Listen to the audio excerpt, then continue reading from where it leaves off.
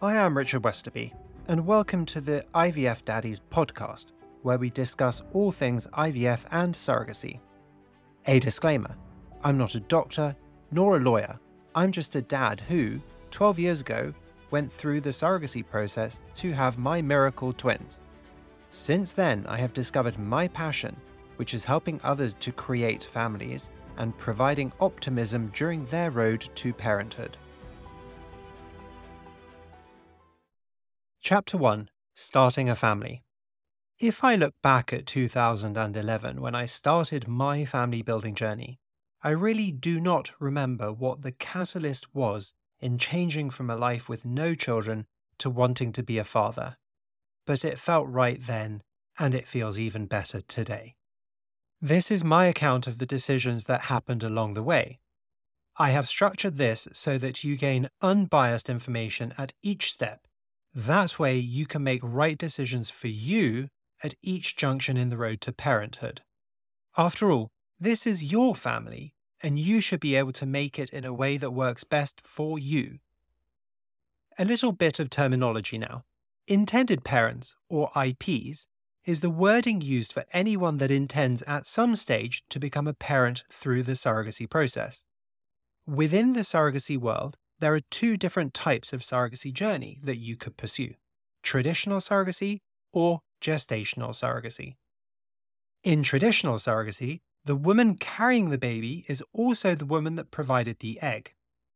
I did not want to do this as I wanted to make sure that there was a clear delineation between us and that the child was always considered mine.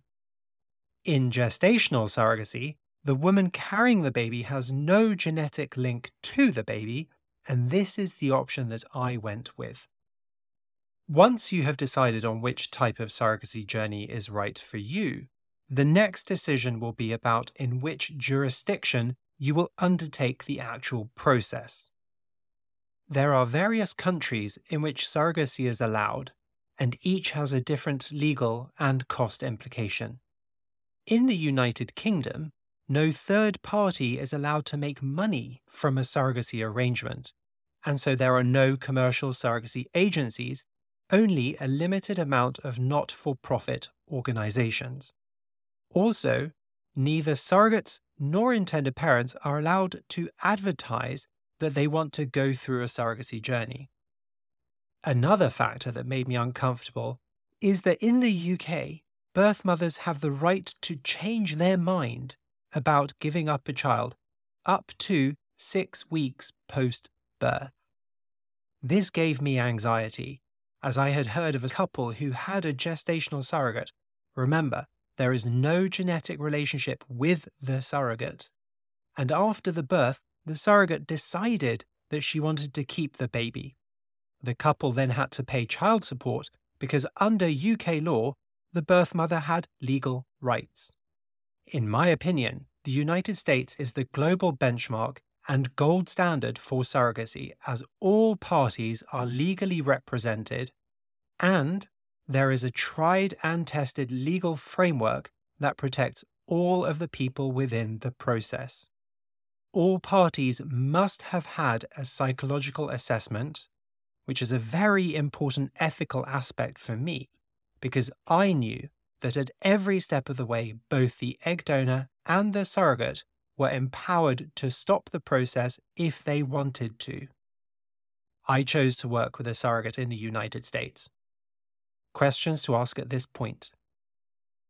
If surrogacy is for you, will you pursue a traditional or a gestational surrogacy? In which jurisdiction will you proceed? If you enjoyed this episode and would like to learn more about IVF and surrogacy, then please subscribe wherever you listen to your podcasts. Also, please share and follow our social media handle at IVF Daddies.